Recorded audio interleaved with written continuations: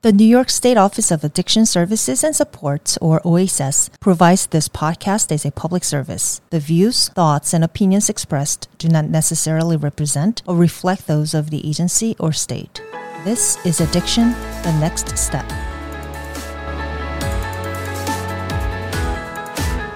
This is Addiction, the Next Step. I'm Jerry Gretzinger. Welcome. Thanks for joining us. Today, we're going to talk about all things cannabis. The New York State Office of Cannabis Management, or OCM, is responsible for regulating the legal cannabis industry here in New York. Joining us is Lila Hunt. She's the Deputy Director for Public Health and Campaigns at OCM. Lila, we're going to talk about everything your agency is working on, from public health to safety. Hey, Jerry. Thanks so much for having me. And as we mentioned, you're from the Office of Cannabis Management, and really this is all such a new venture still for the state of New York. I'm sure people who are out there who are listening probably have a million different questions, but certainly we couldn't fit all their questions into one 20-minute podcast, but we'll do what we can today to kind of address some important information we want to make sure we get out to people. And let me start with this. I mean, I know everything we do really starts with public health in mind, so let's kind of get into that a little bit. I know that's one of the first things OCM did, considered public health and what they can do to ensure that as they pursue legalized cannabis for New York State. Yeah, thanks so much, Jerry. I think when you talk about cannabis regulation, it really comes down to harm reduction. And that's something that's baked in as a foundational principle and core ethos to the cannabis law in New York State. We can't speak about cannabis without addressing public health. And OCM has a public health and education team that works to protect communities. And that's across regulation. It's across data monitoring. So we pull together data sources to look at the impacts about cannabis across the different populations. And then we also have a huge component here about education. There's been, you said it yourself, so many people have questions around cannabis, and we haven't always had sort of traditional channels that have educated the public about cannabis. So we have a lot of work to do, and the office has really set out in prioritizing starting to peel that back a bit and address the fundamental basics of what people need to know about cannabis and what people need to know about cannabis specifically in New York. And, it's that's great that you mentioned harm reduction, because that's certainly such a large focus for our agency, Office of Addiction Services and Supports, and really it became a new division of the agency in the past couple of years. We've talked to people about what harm reduction is, and certainly it's about not saying saying don't use, but use safely, use responsibly, and I know that has been a focus for OCM. About safer use. That's definitely something you guys have talked about in campaign work, right? Absolutely. I think about 2/3 of New Yorkers consume alcohol on a regular basis. Regular basis meaning within the past month.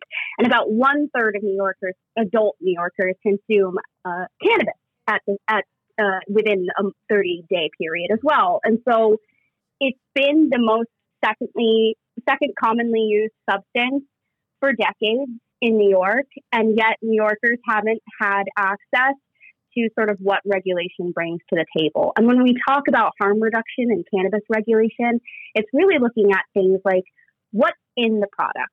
So making sure that everything is regulated from seed to sale, meaning manufacturing and processing, cultivation standards that protect public health and safety, meaning making sure that products are tested and labeled according to those test results, and individuals know exactly what it is they're consuming, especially with new product forms like edibles, where it can take up to 2 hours, even more sometimes, to feel the full onset of the effects of edibles.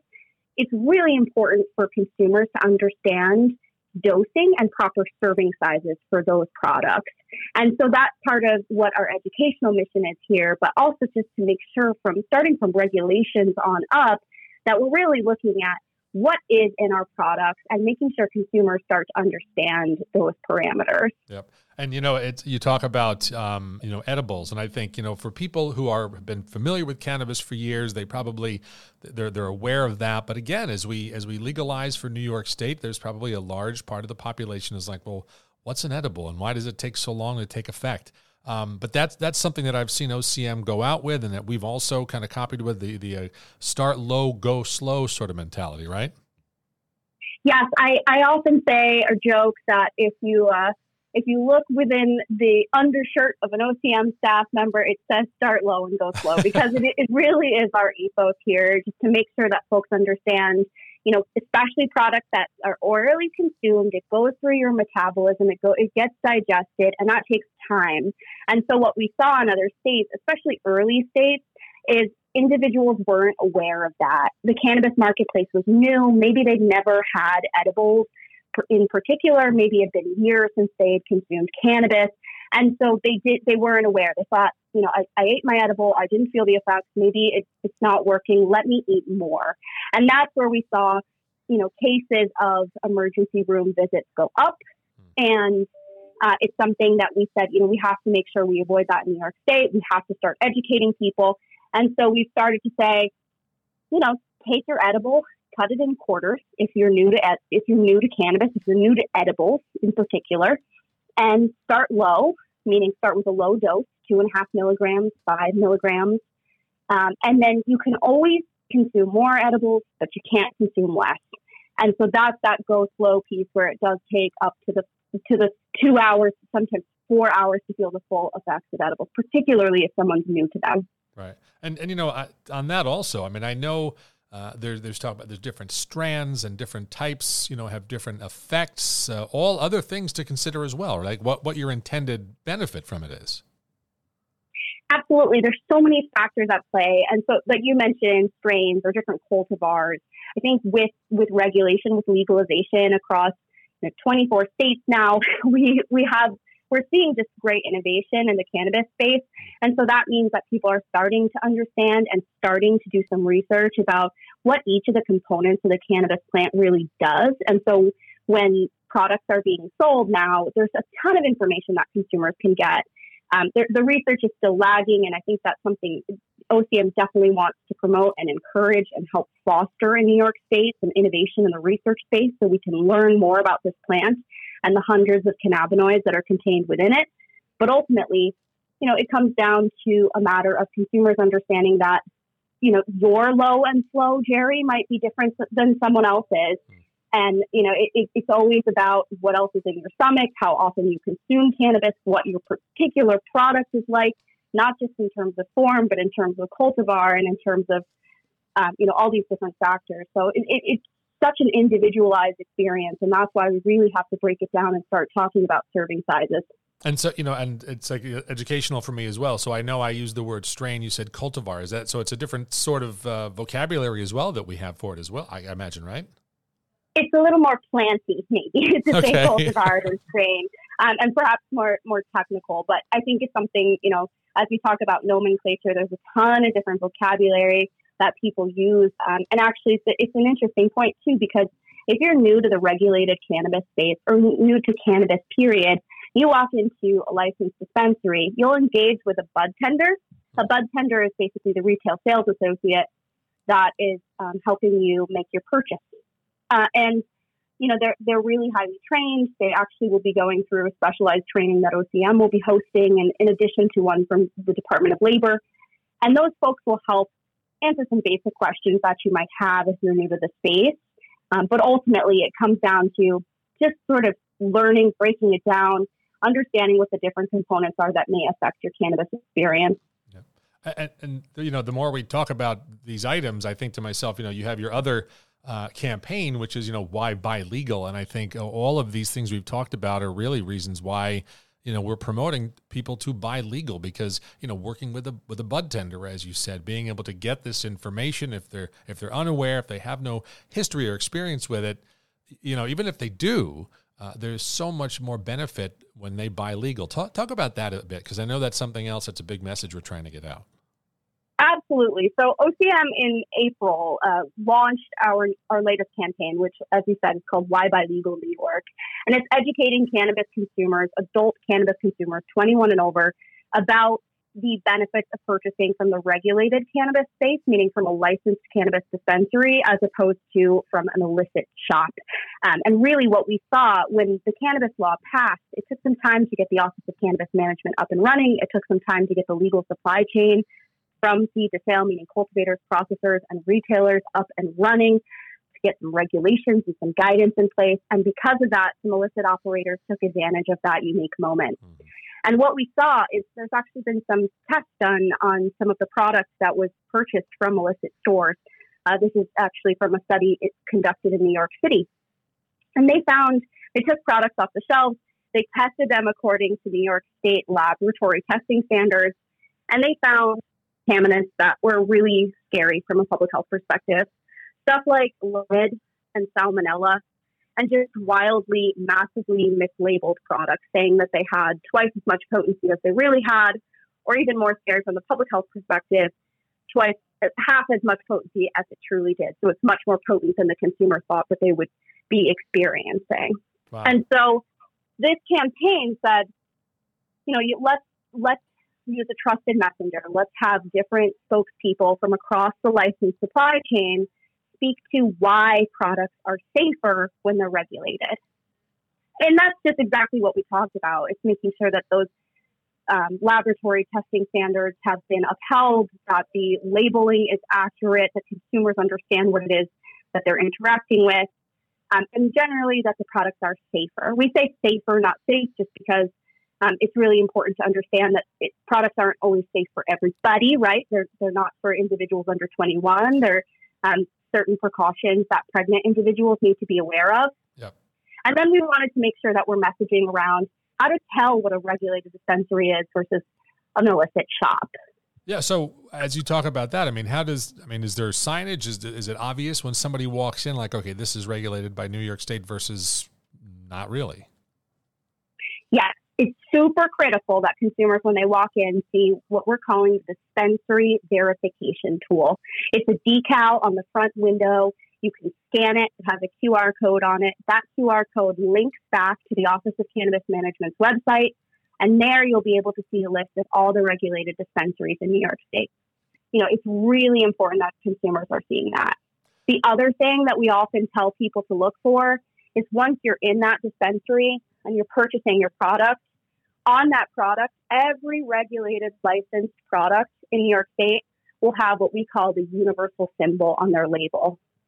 And that universal symbol has a little warning that it has THC, that it's for 21 and over, and the New York State logo right there, front and center. A couple of times you've mentioned, and importantly, 21 and older. And we talk about, being safe for people 21 and older. Talk about, storage of cannabis, households that have young children or teenagers who are curious. I know that's something else that you've promoted, and it is the proper and safe storage of the products. Yes, thank you so much for bringing this up. Safe storage of cannabis products is something that we've included as a message in both of our campaigns thus far. In Cannabis Conversations, which is our first campaign, just educating the general public, New Yorkers, about what was legal and what was not under the law and for whom. And then also in Why Buy Legal New York. And it'll continue to be a message that we tell. We work closely with the 2 poison centers in New York State because edibles, for example, look like gummies. They look like products that the products I'm seeing from the illicit market, Jerry, the ones that we've actually specifically seized from illicit stores, we often call them copycat products. They look like Chips Ahoy or Sour Patch Kids. And I mean just carbon copies of the packaging, of the labeling of the product itself. And so in New York State, we have really strict packaging, labeling, marketing, and advertising standards. They're robust. They help make sure that we're first and foremost ensuring that those products are not attractive to individuals under 21. The other thing is, all of our packaging from regulated stores comes in child-resistant packaging. But still, when those products go home or when kids are in the home, we talk about keeping them, storing them in the original packaging because it is child-resistant, and then keeping them locked, out of reach, and out of sight of both children and pets too, because we know dogs, cats get curious. Oh yeah, that's for sure. We hear warnings on all kinds of things, so that makes sense to add that to the list. I'm going to take a second too, as you talk about locking things up in the home. I'm going to throw out some props to the Oasis team here, our prevention team. They have these locking medication storage bags that are also smell proof, which I think is important. You know, if you have curious teenagers, even certainly.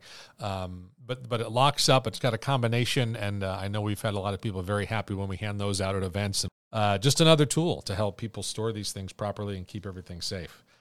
Absolutely. And echoing that, shout out to your prevention team, because we've actually copied that idea and have some of those smell-proof lockable bags as well, because it is such a great measure of making sure that they're out of reach and out of sight of children and pets. And like you said, children, even though teenagers don't always want to admit that they're children, anyone under 21, you know, you have your 5-year-olds, you have your teenagers, and there's kind of different strategies that need to be deployed for each of those populations. Yeah. So actually in one of our advertisements for Why Buy Legal New York, you see someone locking up for products in one of those lockable bags and then storing it out of reach and out of sight, just to help illustrate that point. Yeah. And you're absolutely, I mean, you know, I have had many teenagers go through my home as they've grown up through the years, and they're curious. I mean, even if they don't know what they're looking for, they're very often out there looking for anything interesting that they could discover. So smart to be prepared and ready for something like that.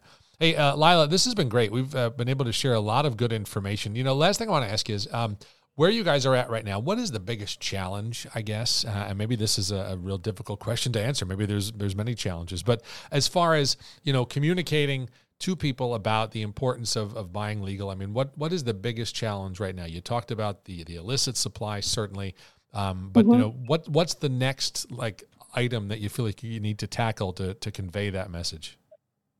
Yeah, such a good question, Jerry. And it's really like drinking, you know, trying to drink from a fire hose right now. It's because, like you said, you know, there's decades of prohibition of cannabis where there really wasn't that robust education that was tailored to different messages, tailored to different audiences.